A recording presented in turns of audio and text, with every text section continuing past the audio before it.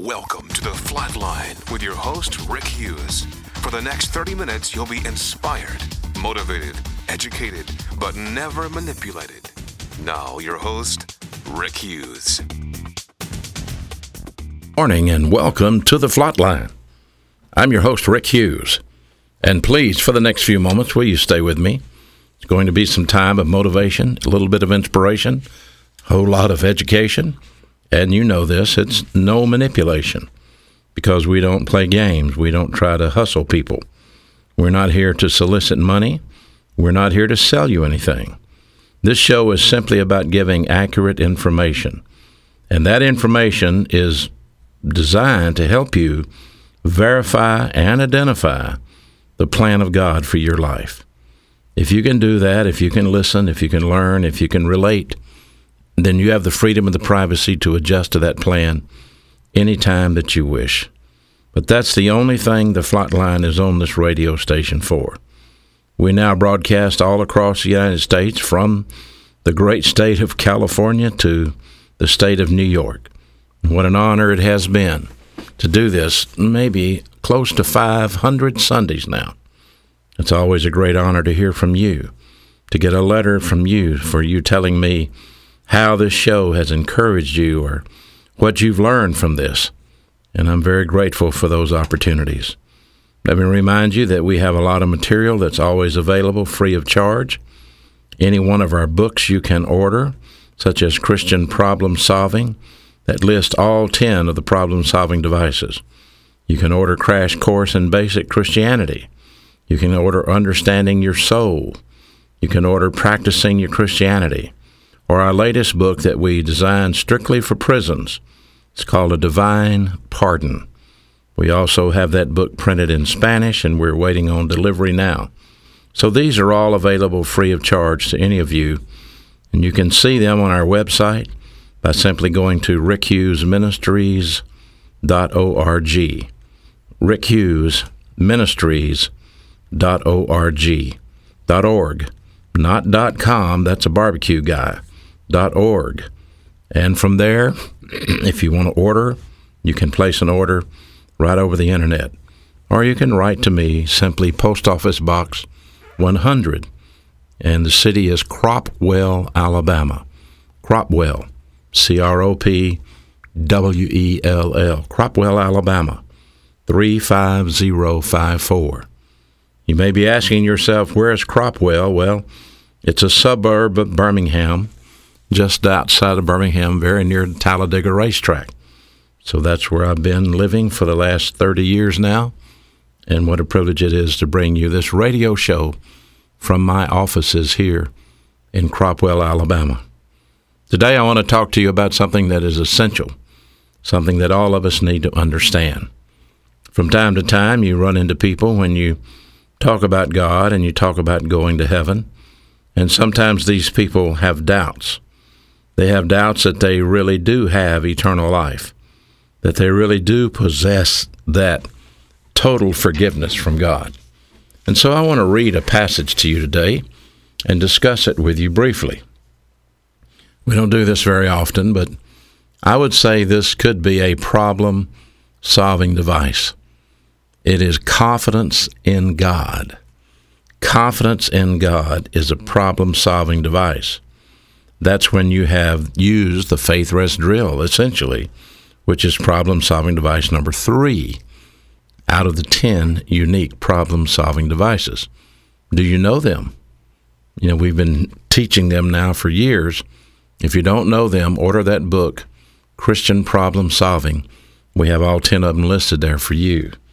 But confidence in God is essential.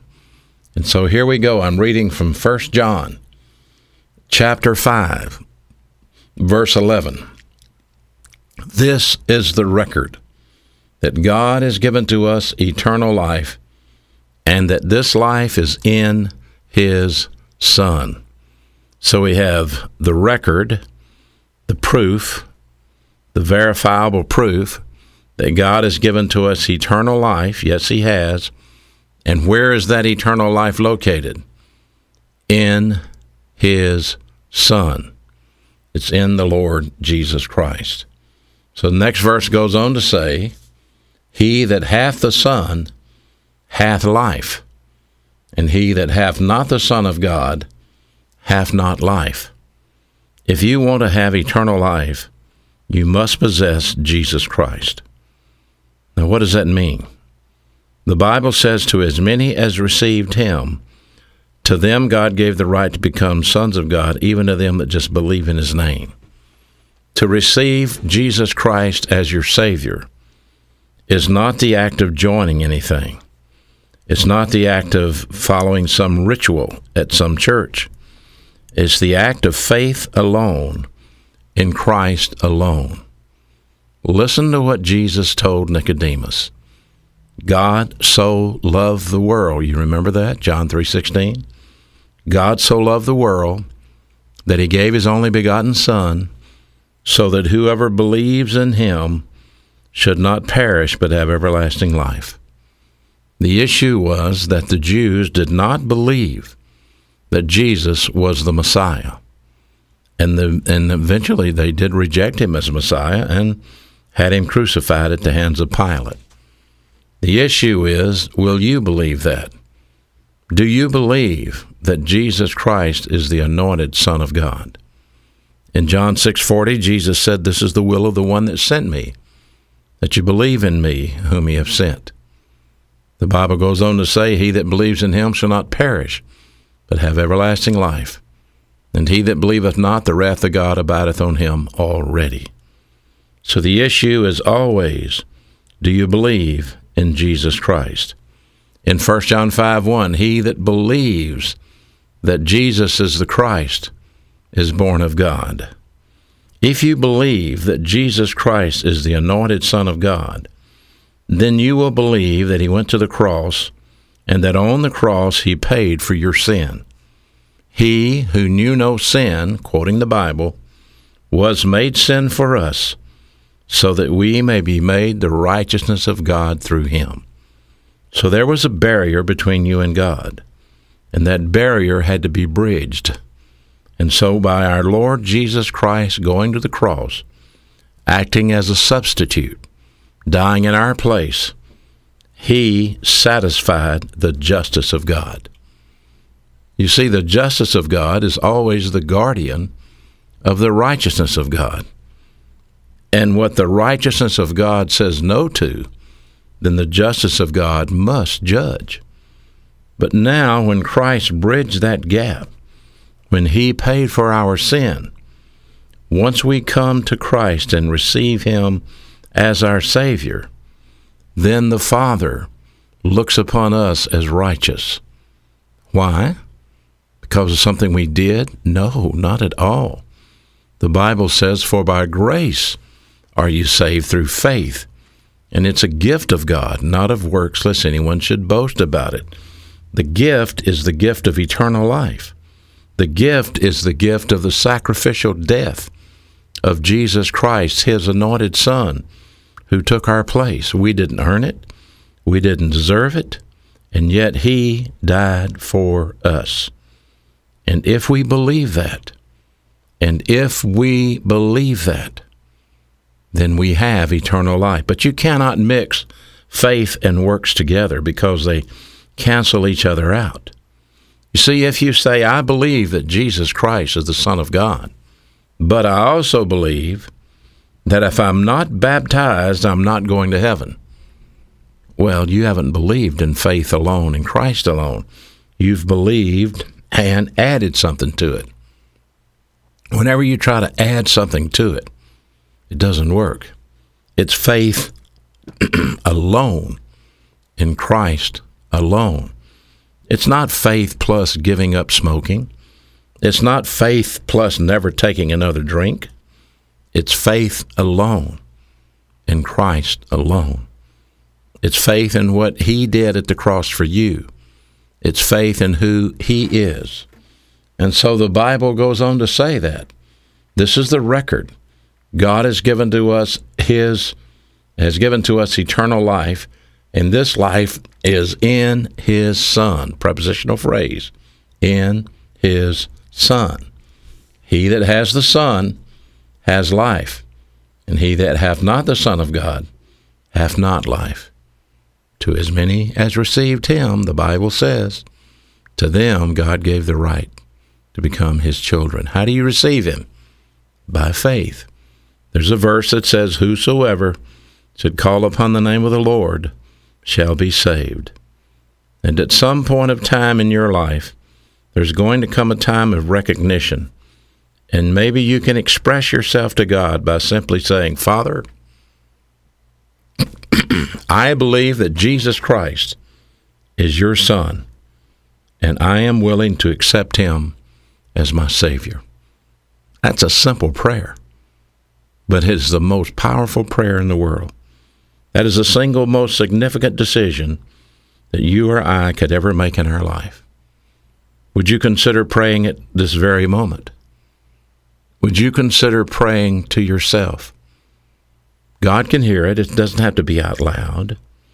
But you could to yourself simply say, Father, addressing God, I believe Jesus Christ is your anointed Son. That's your testimony. And I want to receive him as my Savior. That's your request. Father, I believe Jesus Christ is your anointed Son, and I want to receive him as my Savior. Now, do you think God would let you down? No. Did you just ask God to give you eternal life by receiving Christ? Yes. Well, listen to verse 13 of 1 John chapter 5. These things have I written unto you that believe on the name of the Son of God. That's you. You just demonstrated that in your prayer to the Father. These things I have written unto you that believe on the name of the Son of God, so that you may know, K-N-O-W, so that you may know that you have eternal life, and that you may believe on the name of the Son of God. In other words, you can trust that. How do you know it? God is not a liar. Listen to the next verse. And this is the confidence that we have in him, that if we ask anything according to his will, he hears us. Well, what did Jesus say the will of God is? This is the will of God, that you believe in me whom he hath sent, John 6:40. Did you just ask God to save you? Is that in his will? The Bible says God is not willing that any should perish, but that all should come to repentance. You ask him something that's in his will. And that's what it says. If this is a confidence that we have in him, that if we ask anything according to his will, he hears us. Did God hear your prayer? Yes, he did. And we know that he hears us, whatever we ask. And we know we have the request that we desire from him. You ask God to save you. And that's his will. That's why he sent his Son. And now you can know confidently that he did it. He's not a liar. He would not mislead you. And thus we go back to the first part of that verse. God has given to us eternal life. This life is in his Son. And he that has the Son has life. These things are written so you may know it. You can know it from this day forward. There is never another reason for you to ever say, I hope I'm going to heaven. You don't have to say that. You can say, I know I'm going to heaven. Why do you know that? Because you received Jesus Christ as your Savior. You didn't go down an aisle to do it. You didn't follow a ritual to do it. You simply, by faith, prayed a simple prayer. And God, in his omnipotence, honored your faith. You didn't feel it. It didn't. When I accepted Christ, I didn't feel it either. I didn't even see an angel. I didn't hear a harp. The room didn't shake. But it happened because God said it would happen. And it took a while for me to figure it out. I can assure you of that. But I know that the night after I did this, after I accepted Christ, That night was the first night in quite a while that I didn't have regrets, and I didn't look back at all the stupid things I'd done and wish they could go away. Because the Bible says if any man is in Christ, he's a new creation. Old things are passed away and all things have become new. Look back in your life. Look back at the mistakes. And now look forward. It's like a clean slate has been given you. God has wiped away all those past sins. And here's the unique thing about Christ. Not only did he die for all the sins of the past, but he died for all the sins in the future. If you had one sin, you couldn't get into heaven because the righteousness of God is so perfect that he would reject it. You see, and you can't get into heaven by being good because the righteousness of God is so perfect that he rejects that. Where is that in the Bible? In Isaiah, where the Bible says there are none that are righteous, no, not even one. All of our righteousnesses are like a filthy rag in God's eyes. So you can't get to heaven by being good. That doesn't impress God. And the reason is because you're born a sinner. The Bible says, for by one man sin entered into the world, and death by sin, and now death has passed on all, for all have sinned, and the wages of sin is death. You were born spiritually dead, physically alive, but spiritually dead. And when you die physically, without having a spiritual birth, without being born again, then you will face the judgment of God. And it's not going to be nice. There is the great white throne of judgment. It's written about in the book of Revelation. At the great white throne of judgment, you're going to find a most amazing thing. If you're a believer in Jesus Christ, first of all, let me say that you will not be there. You will have already arrived in heaven. You will have already been judged according to your production. You will have already received your rewards. But this is something different. In Revelation 20:11, and I saw a great white throne, and him that sat upon it, from whose face the earth and the heavens fled away, and there was found no place for them. In other words, there's no place a lost man can hide from this judgment. And I saw the dead, small and great, stand before God. And the books were opened. Notice, it's a plural here, more than one. The books were opened, and then another book, here's a singular, another book was opened, which is the book of life. And the dead were judged out of those things which were written in the books according to their works. You with me? And the sea gave up the dead that were in it, and death and Hades delivered up the dead that were in them, and they were judged every man according to their works. And death and Hades were cast into the lake of fire. This is the second death. And whoever was not found written in the book of life, that's the singular book, he was cast into the lake of fire. Here's the principle. Either you are born twice or you will die twice. The first birth is a physical birth. You don't have anything to do with it. The second birth is a spiritual birth. That's what happens when you receive Christ as your Savior. Without receiving Christ as your Savior, you will die a physical death, and then you will die the second death, which is being cast into the lake of fire forever. Now, what about these books? Well, first of all, the book of life. What is that?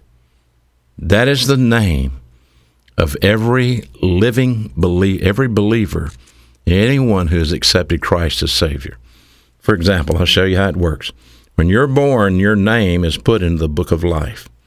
When you die, if you have not accepted Christ as your Savior, your name is blotted out, and you've died the first death. Then when you show up at the judgment seat of God, right here, at the great white throne of judgment, your name is not there. And so you may say, well, listen, look again. Look under my zip code. I moved. And the angel will tell the Father, no, his name is not here. And you will say, well, there must be some mistake. And there is no mistake, because you never received Christ as your Savior. You never had faith alone in Christ alone. You trusted Christ in your works. You trusted Christ and your membership. You trusted Christ and your baptism. You thought you could have something to do with it. Anytime you add to it, you canceled from it. It's faith alone. And so, we go to the book of life. Is his name in the book of life? And the angel of God will say, no, it's not. It's been blotted out. And now we know you've died the first death without Christ. And now you will die the second death, placed into the lake of fire forever. Is your name in the Lamb's book of life? Simply means, have you received Christ as your Savior? If you haven't, remember what the Bible says, in that day, many will say to me, Lord, Lord, did I not do many wonderful things in thy name? Did I not cast out devils? Did I not do this, do that? He said, I will tell them, I never knew you.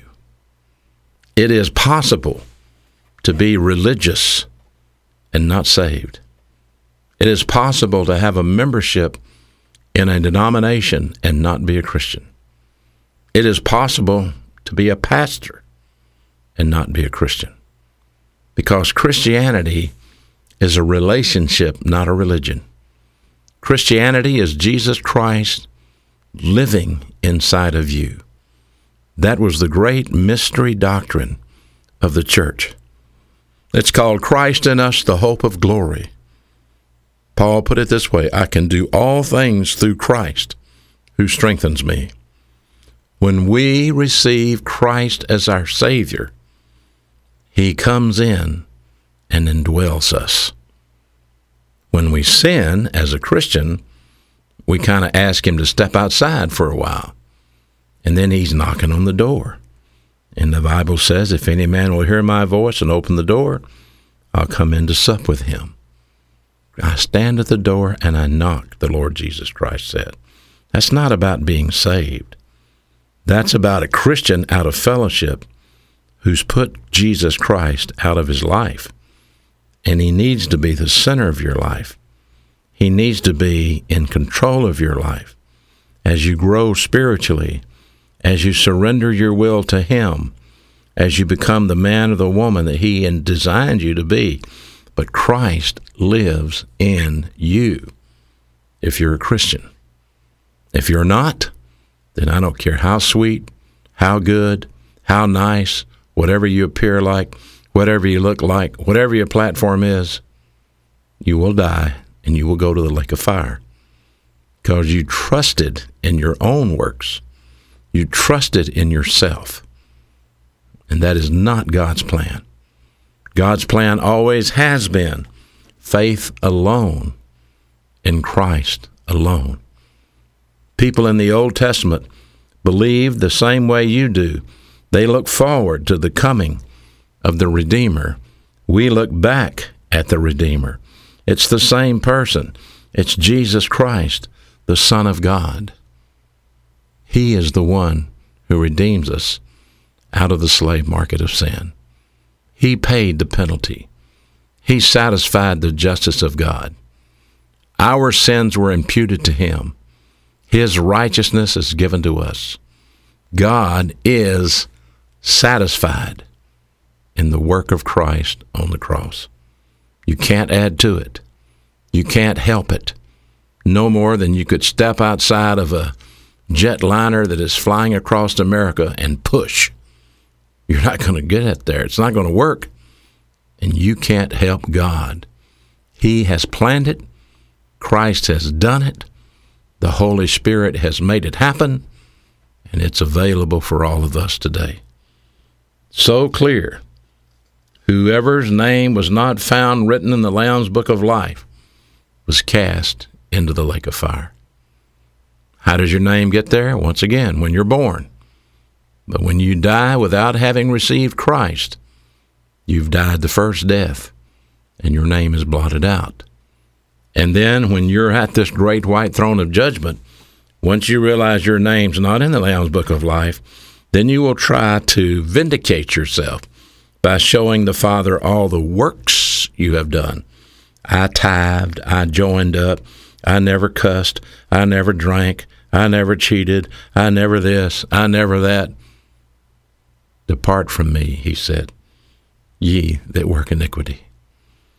Good works does not save you. Again, for by grace are you saved through faith. It's a gift of God and not of works, lest any man would brag about it. Then what does Jesus Christ say? I will never leave you. I will never forsake you. I give unto them eternal life, and they will never perish. Neither shall any man pluck them out of my Father's hand. My Father which gave them to me is greater than all, and no one can take them out of my Father's hand. Paul wrote it this way, even if we believe not, yet he, God, abides faithful, for he cannot deny himself.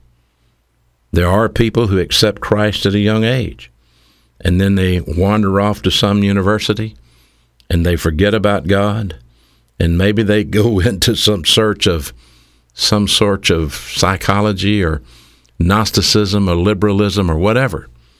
If you go back to when they were 10 or 11, when they accepted Christ as their Savior, that's when they were saved. They're going to be in heaven. They're going to have eternal life because they put their faith in Christ. They will have minus rewards. That's the other judgment. That's the judgment seat of Christ in 1 Corinthians chapter 3, verses 11 through 16. Remember the wood, hay, and stubble, the gold, silver, and precious stones? That's the other judgment. That's a lot to think about. Pretty strong words to say. I hope you listened. Until next week, this is your host, Rick Hughes, saying thank you for listening to The Flatline. Thank you for listening to The Flatline with your host, Rick Hughes. If you'd like to contact Rick, please write to him at P.O. Box 100, Cropwell, Alabama 35054, or online at www.rickhughesministries.org.